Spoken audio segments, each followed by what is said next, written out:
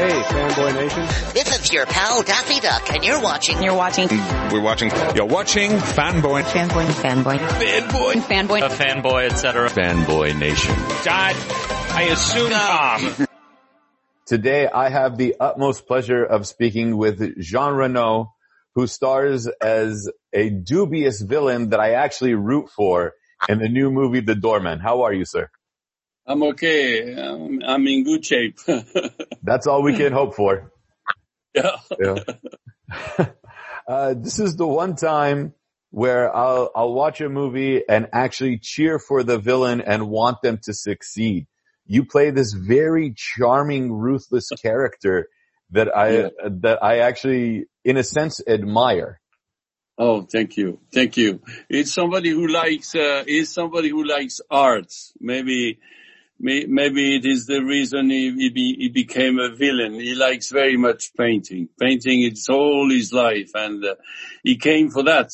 He came to his partner who was hiding the painting in some place. You will discover the place in the movie, and that's why he's there. And then, of course, doing something bad, you will go inside a badass, and you will become somebody very difficult to manage with. Well, the character of Victor Dubois, who you play, his love of art doesn't stop him from going to extremes. But then when we find out the value of the paintings, you can somewhat understand from that psychological aspect why he would go to those lengths. But if you go to a museum, if you look at art, okay, it is a lot of money. I understand. But also, they're fantastic painting. And if you look at it every day, you will find something new. And that's why people, they pay those fortune to have those paintings. I've been working with Steve Martin, who is a real collector of art. And he has in his walls at home fantastic painting. So my character, Dubois, it is in the middle. It is the money, but it is also the art. You know, what is it about people that are art collectors that would be willing to go to that extreme in some instances? Because we hear about the black market of art dealing, to have this painting in their home when for $20 you can go buy a print and put it in $100 frame or a $200 frame. And sometimes you have people, they buy a painting and they put it on a safe and they put a copy in the wall. Yeah, because for that, you know, the sentiment of having this only for them, it is a selfish idea, but to have that only for them, it is all their life. Yeah, art created emotions, you know, in people, and those emotions are completely different, depend on the people that you have in front of you. You know, we all react in different ways in front of the art. That's why art is so important. Yeah. Well, you're an artist yourself, as an actor, as a writer, as everything else that you do in the arts. When you get a character like Dubois, who, in a sense, like you said, is in the middle of the passion for the collection of the art and the money behind the art, is there something in you that says, okay, I understand, say if it's, you know, a Rembrandt, for example, you know, there's a part of you is like, I would love this to be mine, hanging in my living room above the fireplace because I am able to have this, versus as an artist to express yourself and say, I want to share this with the world? Of course. For the biggest collectors, they can give the art to museum like that. Everybody can see it. That's, I mean, in my heart, it is completely normal. You cannot keep that for you. But my character in the movie is able to keep it for him. He's not a generous man by the end. There's one scene in particular with Rupert, and he's giving you a glass of wine, and to the point of,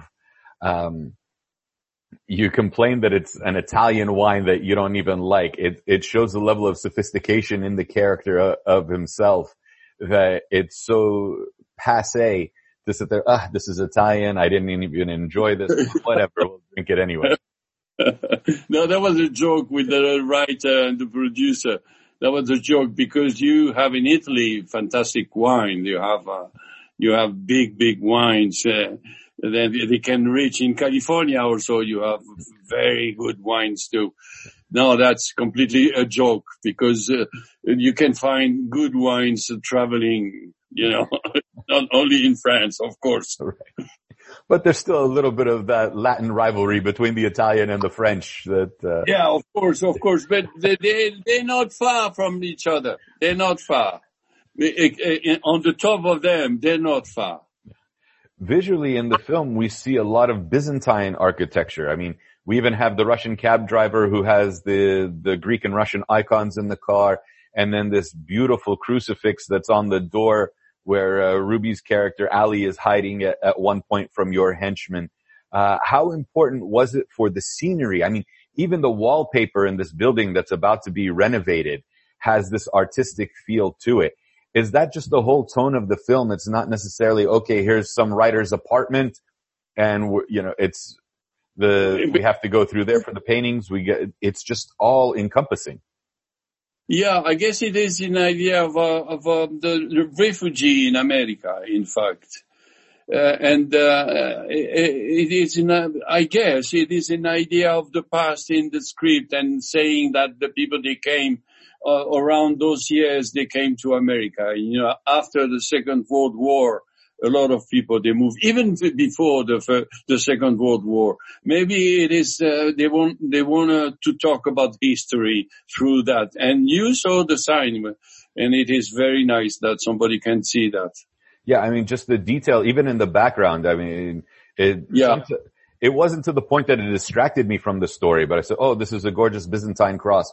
Oh, this is, an Italian influence. Oh, this is, Bulgarian from here, and this is, Austrian from here, et cetera, that all that encompassing influence was in there.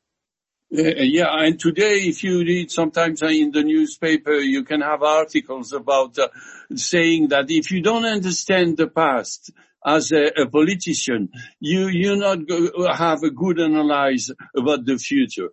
Because you need the past to understand who you are and maybe where you go again. With a character like Victor, the history, of course. Absolutely.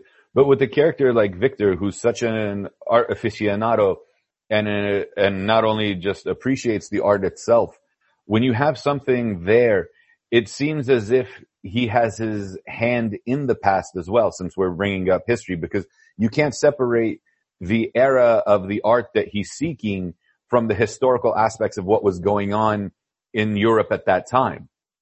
Exactly. And did you see that with his partner, also the relationship with the partner, but also in the violence between, his violence is completely different than his gang, let's say. In front of him you have bad people, and they are completely different because they do not have the same past. And they do not use the gun in the same way. The passion for each one has a different motivation. Like Boris's motivation is different than Victor's motivation, and so on and so forth, going down the line. Completely. That's why Dubois is a little bit complex. But they also say that, extremely wealthy people don't get their hands dirty. They hire someone else to do that. And we see that instance in Dubois' character. That's the history of mankind. Starting, we'll go to Italy with the Medici family. They were quite notorious for that. So. My goodness. Yes. When you get presented a role like this and you see the level of sophistication of the character, how much of yourself gets put into this? And how much of it do you enjoy getting to play a different personality type than your own? You have to believe in yourself inside the script. Instead of demonstrating the script, you have to let yourself yourself, really yourself. Smelling the wine. You smell the wine. Of course, it's a joke, it is Italian wine, but you smell really the wine. And the wine was an Italian wine. So we need something not fake to inside a fake situation, of course, if you understand what I'm saying. Mm-hmm. And the art also. I believe that art is $80 million each, easy. And because I know those paintings. So in that case, you put your taste. You do not say, okay, I'm going to do the movie. I'm reading the script. Today we do what? Today we shoot. I shoot. No. You know that you love Rembrandt, that you know that you love Picasso. You know that because you've seen that. And it comes with you. It comes with you. And it goes with the violence. It goes all along the movie. It lives with you. You do not cut yourself from your real taste, in fact. Okay, let's put you in this situation as Jean Reno. You know, you're a Frenchman. I'm assuming you've obviously been to the Louvre and Notre Dame and all these places in Paris. I did that in Da Vinci Code. I was with Tom Hanks. We shot inside the Louvre, the museum, 3 weeks for Da Vinci Code. I didn't realize it was actually shot in the Louvre. It was unbelievable. We had the museum closed for only Tom Hanks and myself. You know, wow. Can you believe the lucky we were? Absolutely. I'm jealous, which is leading to the question. It's now even more envious. Since you have those, let's put you back in that situation for 3 weeks. You have a bit of Victor Dubois mentality. What painting in the Louvre would you want to take home for yourself?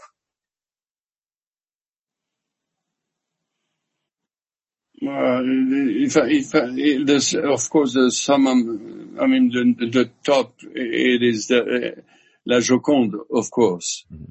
Because I can assure you, every evening before shooting, Tom and I, we went to look at La Joconde, and we move in front of La Joconde because we were told that La Joconde will look at you if you're on the left of the painting, in the center, or on the right.